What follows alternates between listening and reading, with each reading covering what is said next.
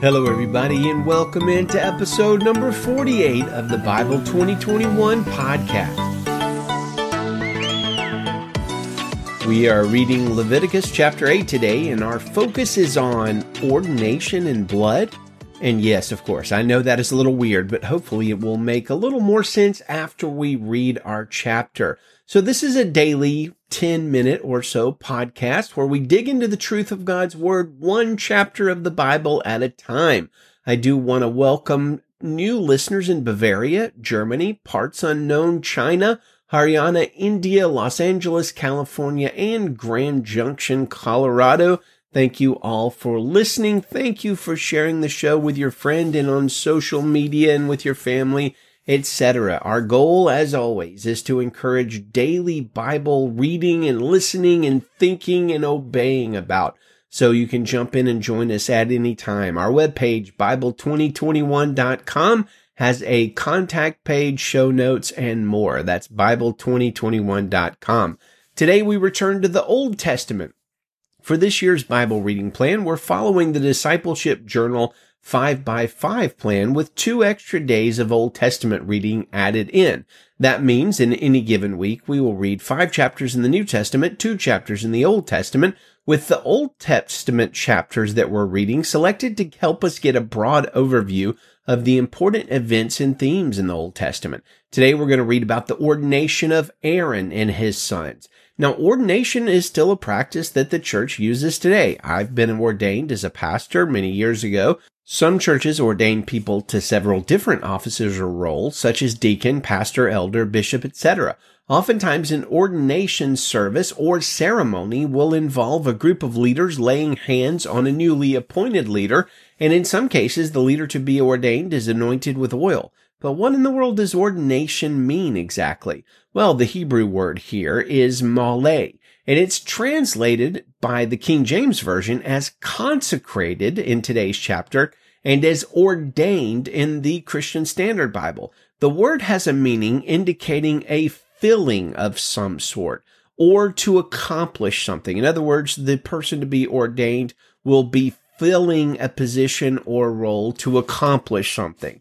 Our friends at gotquestions.org expands on that understanding a little bit. The word ordain in the Bible refers to a setting in place or designation. For example, Joseph was ordained as a ruler in Egypt, says Acts 7:10. The steward in Jesus' parable was ordained to oversee a household, Matthew 24:45. Deacons were ordained to serve the Jerusalem church, Acts 6:1-6. And pastors were ordained in each city in Crete, says Titus 1:5. In none of the cases is the mode of ordination specified, nor is any sort of ceremony detailed. The ordinations are simply appointments. The word can even be used negatively, as in Luke 12:46, where somebody is ordained to be punished. Acts 13 includes a good example of a ministerial ordainment or appointment. While they were worshiping the Lord and fasting, the Holy Spirit said, "Set apart," or ordain, "for me, Barnabas and Paul, for the work to which I have called them." So after they had fasted and prayed, they placed their hands on them and sent them off. The 2 of them, sent on their way by the Holy Spirit, went down to Seleucia. In this passage, we see some key facts. Number 1, it is God himself who calls the men to the ministry and qualifies them with gifts. Number 2, the members of the church recognize God's leading and embrace it. Number 3, with prayer and fasting, the church lays hands. And by the way, that's not a fancy religious thing to lay hands on somebody. It simply means that you put your hand on their shoulder or their head or something like that. So the church lays hands on Paul and Barnabas to demonstrate their commissioning. Number 4, God works through the church, as both the church and the Holy Spirit are said to send the missionaries. Paul himself regularly ordained pastors for the churches he planted. He and Barnabas directed the appointments or ordination of elders in every church, says Acts 14:23.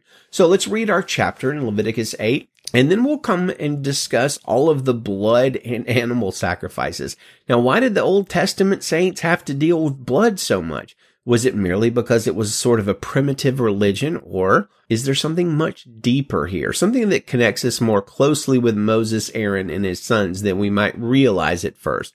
I'll go ahead and give you a hint. It's the latter. Leviticus chapter 8, verse 1 in the Christian Standard Bible. The Lord spoke to Moses, "Take Aaron, his sons with him, the garments, the anointing oil, the bull of the sin offering, the 2 rams, and the basket of unleavened bread, and assemble the whole community at the entrance to the tent of meeting." So Moses did as the Lord commanded him, and the community assembled at the entrance to the tent of meeting. And Moses said to them, "This is what the Lord has commanded to be done." Then Moses presented Aaron and his sons and washed them with water. He put the tunic on Aaron, wrapped the sash around him, clothed him with a robe, and put the ephod on him. He put the woven band of the ephod around him and fastened it to him.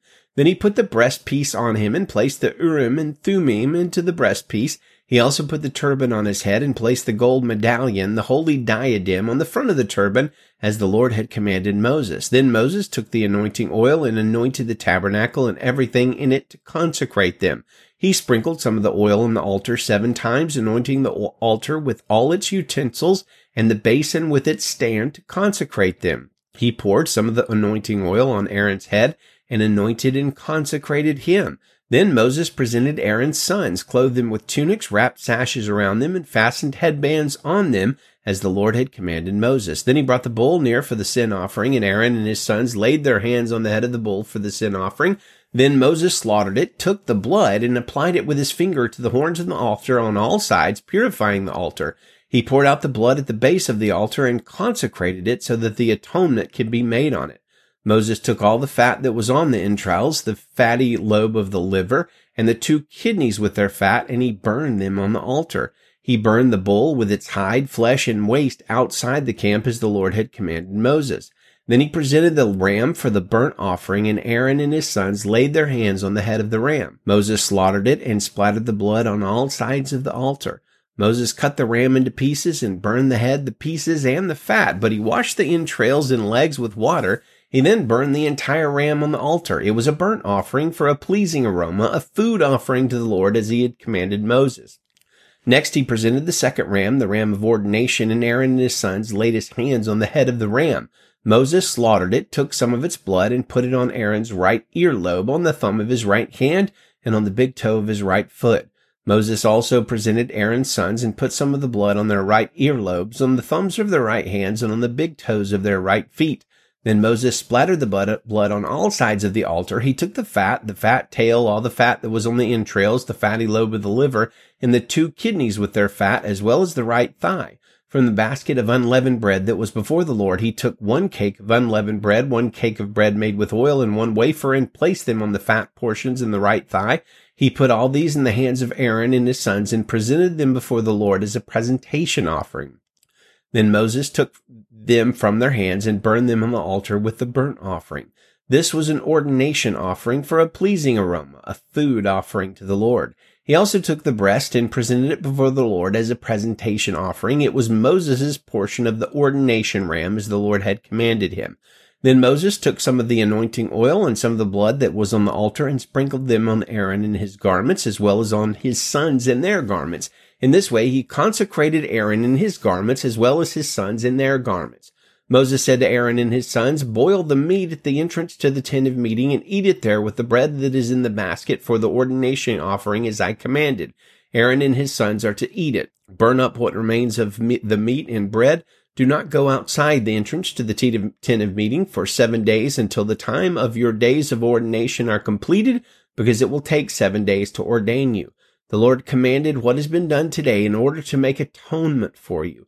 You must remain at the entrance to the tent of meeting day and night for 7 days and keep the Lord's charge so that you will not die, for this is what I was commanded." So Aaron and his sons did everything the Lord had commanded through Moses. So a lot of that is really quite strange to the modern reader. Animals slaughtered, blood placed on the earlobes and toe, atonement, it can all be a little mystifying. We must be aware, however, that Christianity, just like Judaism, is also centered in blood. Only in our case, the blood that was shed was not shed by an animal, but by the God and creator of the universe, in Jesus. Old Testament professor Kenneth Matthews helps us to understand this chapter a little better when he writes, "With the altar prepared with anointing oil, Moses could now offer up animal sacrifices. The first was a bull for the sin offering in behalf of Aaron and his sons. By placing their hands upon the head of the animal, the priests depicted the transfer of their sin to the substitute victim. Although the priests were dressed in holy garments and the high priest had received the oil of consecration, Aaron and his sons had not yet received atonement for their sins. There remained the need to deal with their own sin before they could step into the role of mediation for the sin of the people. Because they were in a leadership position, the proper offering was the costly male bull. The blood from the animal made atonement first for the altar as the instrument of atonement made in the tent of meeting. Blood was necessary for the cleansing of the altar and for the cleansing of the priests who conducted worship. The colorful finery of their dress and the fragrant perfume of the anointing oil could not cleanse their sin. Only the death of a substitute victim could do that. For as Paul said, the wages or payment of sin is death, Romans 6:23. This requirement of death was fully satisfied on our behalf as Christians by the blood of our Lord Jesus Christ, says Colossians 1:20, who gave himself as a sin offering, says 2 Corinthians 5:21. So much to ponder there, friends. Let's close with our verse of the month for February, Acts 9:31. So the church throughout all Judea, Galilee, and Samaria had peace and was strengthened. Living in the fear of the Lord and encouraged by the Holy Spirit, it increased in numbers. Amen. Well, good day to you, friends, and Godspeed.